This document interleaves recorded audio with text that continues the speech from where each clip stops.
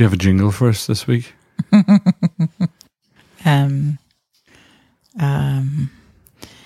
no. Then. Welcome to dun, dun, dun, dun, dun, dun, dun, dun. No, not really. There's no lyrics to that. You just said welcome. You're working on it, which is great. I challenge you to download GarageBand on your iPad and come up with a jingle for us by next week. Okay. You're going to have to show me how to use GarageBand. No. Oh. Just to demonstrate your genius and the simplicity of Apple products. Yeah. I'd love if you just download it, play with it, and come up with a soundtrack. Oh, you're on, baby. Okay. Next week, ladies and gentlemen, we will have a jingle for the Keeping Up with the Joneses podcast. I can't wait. Darling, how was your week? Hit me. It was good. I don't remember it being... Okay, it was a hard week. Okay, it wasn't really hard. I think when anybody says, like, how's your week going? You're like, in comparison with what? Right. Nobody died. Nobody's sick. There's no bone. There's no blood. Right. But it was just, there was lots of like... Emotion. Yeah. Do you want to talk about your emotion? Rather than go chronological, let's go emotional stuff over first. Tell us about the wall apocalypse. Of 2015. Okay, so here's the deal. You know how I was all excited about the wall that I was doing? That's all you've been talking about. You have to describe to our listeners what the wall is. Okay, so we have an office again. And so on the office, because we plan both year one and now year two, I designed a calendar that I could have within the same week listed what topics and what speaker is year one and year two, so that I can make sure that I never have us double booked to be teaching on the same, two different schools. I want to interject here just so they understand. This calendar, how many feet wide is the calendar? 11. So it's an 11-foot wide calendar that shows 8 months. 9 months, I beg your pardon. So listeners, if you can imagine one side of our office, which is 11 feet long, AJ's using one of those whole walls to be a calendar. It's across the top. Yeah, the top 1.5 feet is calendar, and the rest of it will be just a dry erase board. And how do you make this magic happen? Well, you buy this special dry erase paint from this company called Whitey Board. And I did it in our previous office, and it's awesome. So it's basically a clear lacquer, like an invisible nail polish that you paint over the painted wall. Yeah. Puts a protective coating on that allows you to use whiteboard markers, and you can just dry erase. And if you didn't write on it, nobody would know it was there unless you write on it. Except it's high gloss. It's high gloss, yeah. Right. So I measured again, made sure I had the perfect calendar, and then used a level to draw it. And it took me about somewhere near 30 hours to draw it out with a Sharpie. This is dedication to a calendar. This is a highly organized shaper speaking right here. Yes. Well, I'm trying to set myself up to have less frustration going forward. So to me, it's worth it. So I drew it all out with a Sharpie. It was perfection. And so I went in on Wednesday morning to paint the lacquer over top of it, just like I did the last time. So wait a minute, just so everybody's with us, you have a freshly painted wall that has dried. Yes. Then you spent 30 hours with a Sharpie, which is a permanent ink marker, drawing out a calendar-like grid structure on 11 feet of wall. Yes, and 11 feet by 1.5 feet. And now you're going to paint a top coat of invisible whiteboard kind of lacquer, which will allow the finished product to be able to see the Sharpie underneath, which will never erase when you kind of erase it out. And you can fill in dates, speakers, all that sort of information. Yes. The end goal being you can just sit back, look at your wall, and see a year at a time. Yes. All right. So the paint has dried, the Sharpie has dried, you are good to go. Tell us what happens. So I went in and I painted it. And strangely, as I started painting it, there was some black that was on the roller, which didn't happen last time. And I thought, it's lifting the Sharpie a little bit. But by the time I'd actually rolled over top of the calendar, I was watching Sharpie just slide down the wall. Like it made our office look like it has a Halloween wall. It's horrible. It was pretty scary. It was like black ooze. Yes. coming out of the wall and creepily sliding down like a cross between Running Mascara and the shower scene from Psycho. Well, I didn't see Psycho, but I'll take your word for it. All right. Well, we have photographic evidence because you posted it to Instagram. Yes, it was so. I almost bawled my eyes out. I just had to say to myself, "This is like, in terms of other horrific things happening in the world, is not a big deal." Right. But it felt like a big deal because of the amount of work I put into it. Right. So that was your first trauma. That was my first trauma. That was the morning. That was in the morning, and then so I was trying to recover from that all day, and all I'm thinking is, gosh, what did I do wrong? I did the same thing as last time. This is so hugely expensive and now it's ruined. That kind of thing. But the day gets better. Or worse. It gets worse. Well, I was saying that to be funny. Because I know the day doesn't get better. Which is so I show up at church because I'm teaching, the Father Heart, Finding Father. I should know the name of my own book. On Wednesday night. Wednesday night. Yeah. Mm-hmm. Same day. And so I go by, I check on it. It's absolutely horrific. I'm just like, whatever. And then I go to get set up before speaking. And as I open up my computer, there is something wrong with my screen. And there wasn't something wrong with it yesterday when I was using it. But today, on Wednesday, your screen had shattered. It had shattered. And so I could only read the bottom 2 inches of my screen. But you know what? I'd rather have a bottom 2 inches of a Mac display than a full, 15 inches of a PC display. It's like that verse, better to be a doorkeeper in the house of the Lord than dwell among the wicked. So there is that. Okay.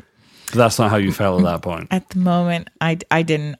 You felt more like Psalm 30, verse 5, weeping may last through the night, and you hadn't got to the next part. That's right. I felt like bawling my eyes out in front of 40 people. I was like, oh, I'm going to go and get a coffee. So I just walked out, and sweet Marcus Hendrickson set up everything for me. But I basically had to look at the slides coming up on the screen, and then I could read some of the presenter notes on the bottom. It wasn't great. It wasn't a great day. It was a bad day. But in comparison to human trafficking? No. In comparison to human trafficking, it was a fantastic day. Right. Yeah. And then what happened? Because sorrow does last the night, but joy does come in the morning. What was your morning?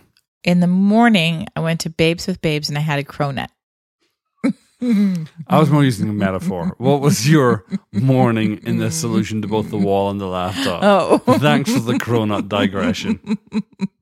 Well, I called the Whitey Board people, and actually I live chatted them from the Apple store while I was trying to get my Apple fixed. I started chatting them from my iPad.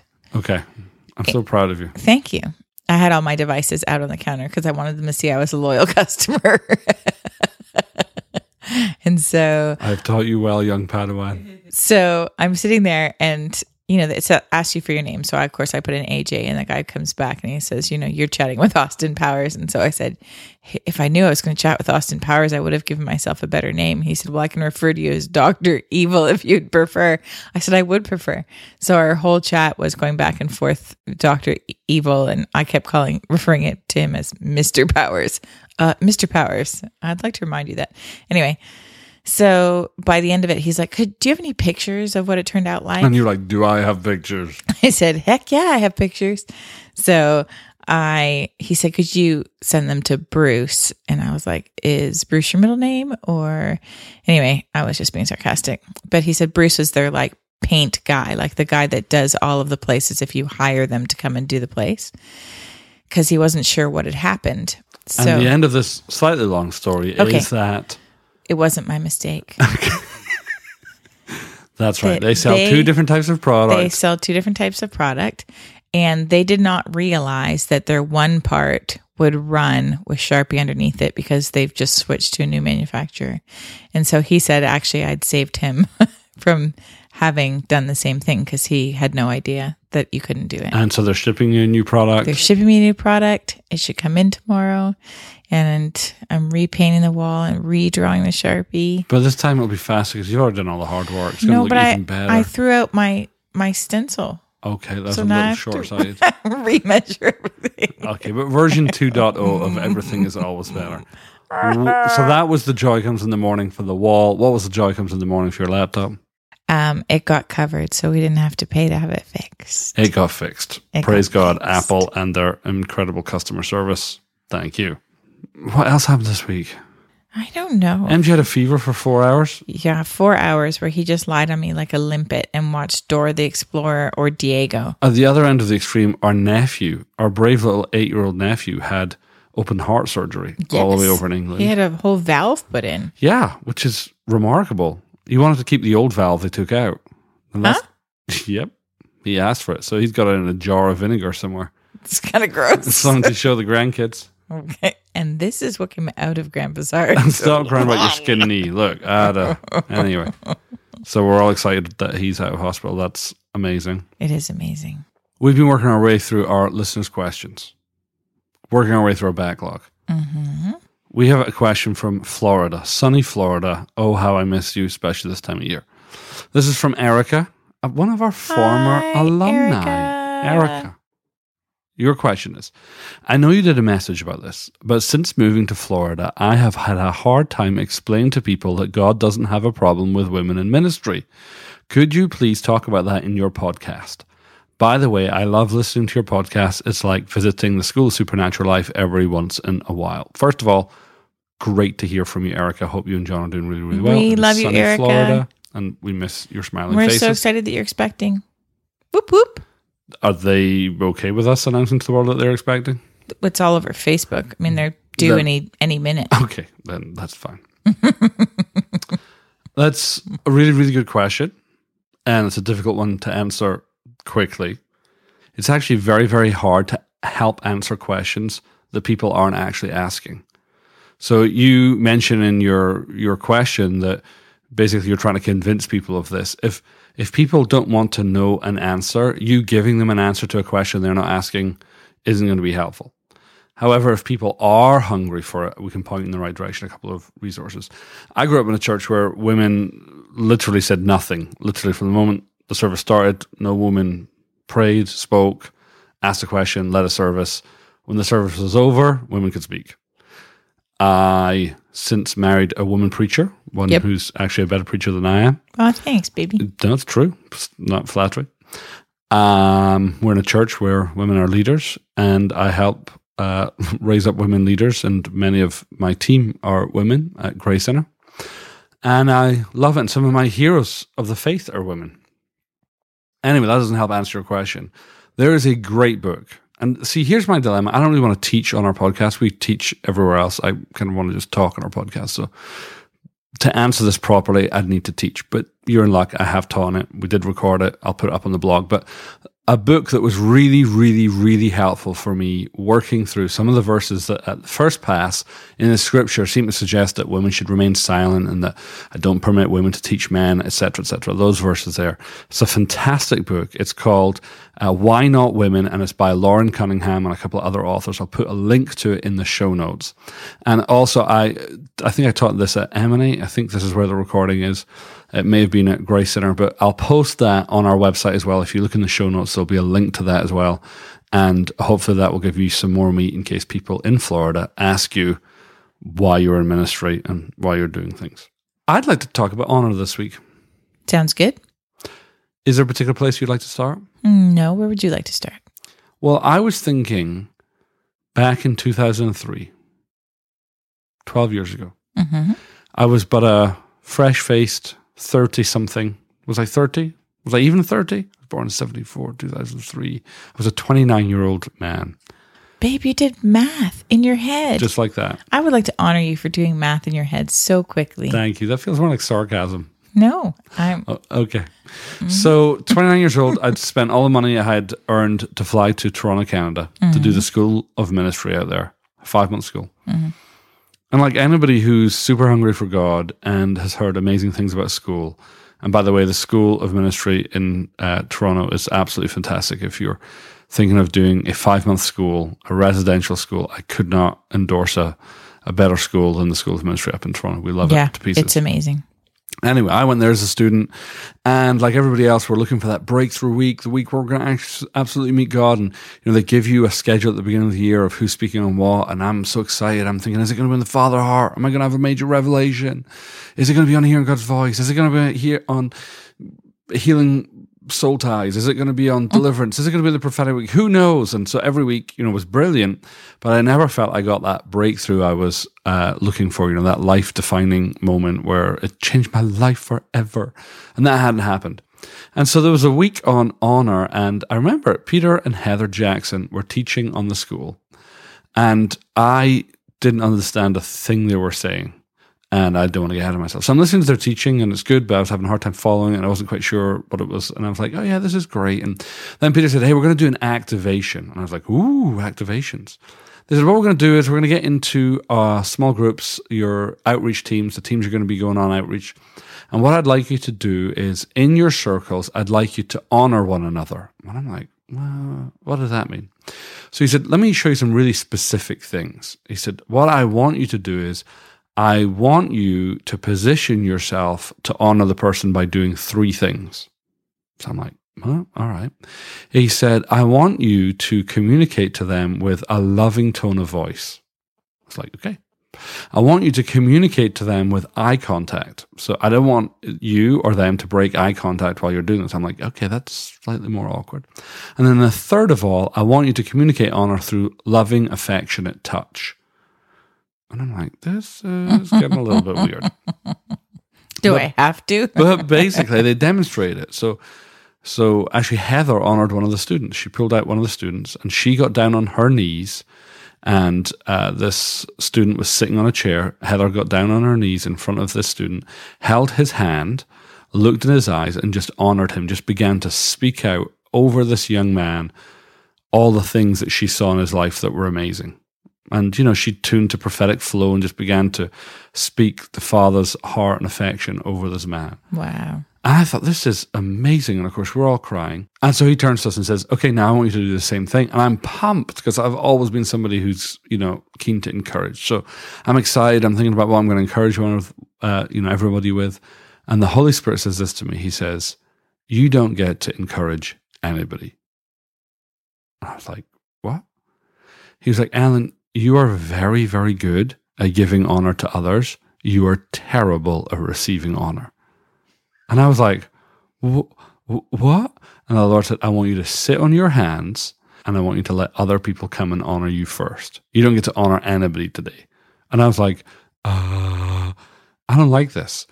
And so what I realized, as one after another, my teammates came up, sat down in front of me on their knees, held my hand, looked in my eyes, and just began to speak all the things they saw in my life that they loved and felt honored and loved and safe by. I became absolutely undone. I think I actually had to run from the scene because I was so brokenhearted. I was just so overwhelmed by it. And the Lord just started revealing this whole core of shame in me, because you need a foundation to receive honor. And I realized that I had always been somebody who deflected honor and praise for I don't know what reason. I don't know whether it felt like flattery. I don't know whether it felt wrong. But that week on the school absolutely changed my approach to interacting with people. Talk to me about your revelation of honor, where it came from and how you got it. I would say that my revelation of honor probably mostly comes from you. Oh. From you both being good at honoring others and valuing honor. So I would say it's a borrowed revelation that I'm still working on. I wasn't expecting that answer. Bethel Church in Redding, California, have done a wonderful job at putting legs to the whole topic of honor. Mm-hmm. Bill Johnson says that to honor someone is to celebrate who they are without stumbling over who they're not. Yeah, it's a great statement. And I think probably in our culture, when I say culture, I mean our Western culture, we probably see honor demonstrated at funerals. Yeah. So, you gather around, and at a funeral, you you really minimize and don't talk about the bad that the person did, but you talk about the impact that that person had on your life. And sometimes the impact that they had on your life was very, very small in some ways. The story might seem insignificant, but it was huge to you. And the tragedy in our culture is that most people receive honor only when they're dead. Very true. And so one of the things I've had in my heart is to actually put honor into practice so that you can impact people while they're alive. And so I find great joy in finding people who've impacted me and either writing them or sending them a gift or just communicating to them as intently as I can how they have impacted my life and what they've done for me. Yeah. And you're amazing at it. Say that again, but louder. You have a gift of being able to not only honor people well, but help them receive it. Do you know what I think that is?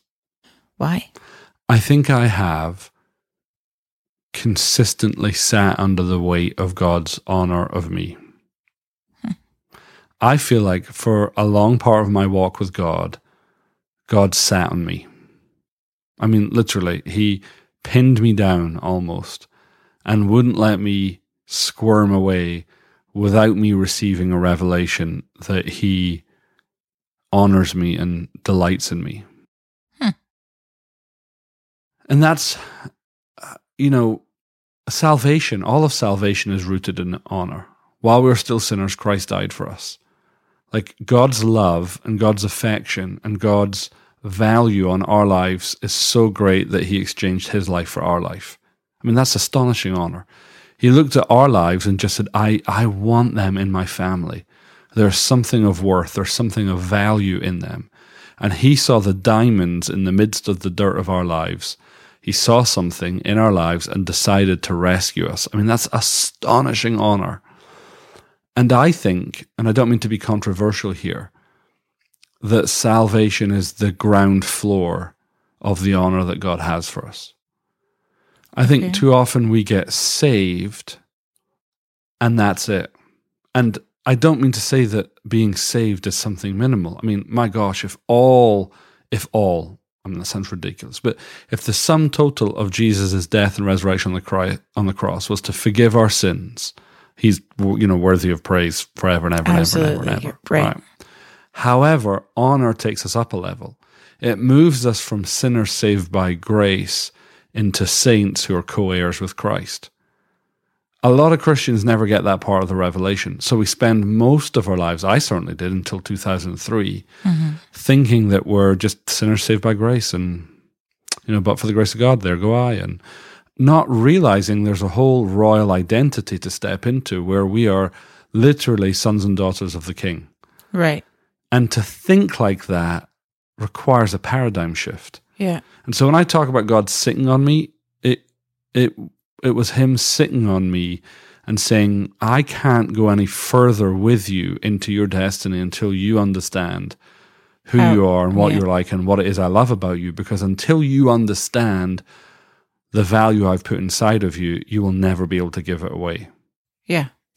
So that old adage of you cannot give what you do not have means you first have to receive honor before you can give honor. Which I think is why I love our culture, because we have such a great culture of honor where we're allowed to be ourselves and be valued for who we are. I suppose I'm then having difficulty separating the difference between the love of God and God honoring you. They're one and the same. God's love, was rooted in honor. You were made for love. It's amazing that we're made in his image. Mm-hmm. And so God... That in itself is an honor. is a very God of honor. So therefore we have honor within us. But if you think about going back to creation, God creates Adam and Eve and he gives away everything he's made to them. I mean, what an astonishing honor. We went to the Biltmore Estate last week. Mm-hmm. Can you imagine going to the Biltmore Estate and meeting one of the surviving members of the Biltmore Estate and they were just like, oh, Alan, AJ, we're so glad that you're here. We want to give you the Biltmore Estate. You guys are now the owners of it and you guys get to run it and good luck with that. I mean, that would be astonishing honor. Like, why us instead of anybody else? And it would just blow our minds. But God creates the whole earth, hands it over to them, and basically says, hey, be fruitful and multiply. He honors them and he trusts them, and you see the fruit of that. It's incredible. And the enemy comes along and robs it, and he robs it with shame. Right. Which is the antithesis of honor. Yeah. So most of us live from a shame-based identity. Even though we're saved, we still live with this view that, well, I guess God has to love us, and, he's got to be faithful to his name, rather than having a revelation that, no, he really does love us because there's something lovable about us. You. Yeah. No, that's right. There's intrinsic value in all of us. There's never been a moment we haven't been perfectly loved. And that's, that's that honor displayed to us. It's astonishing, isn't it? It's amazing. That means everyone we meet, because they're made in the image of God, is worthy of honor. Right. Without us knowing who they are and what they're like. So that means the prophetic gets to look in the lives of people, and as Chris Valentin loves to say, is find the gold in the midst of the dirt of people's lives. Say, oh, this is who you are. This is who you were created to be. And call them up in honor. And I think that's my favorite thing about the prophetic. You know who does that really, really well? Who? Gary Morgan and David Wagner.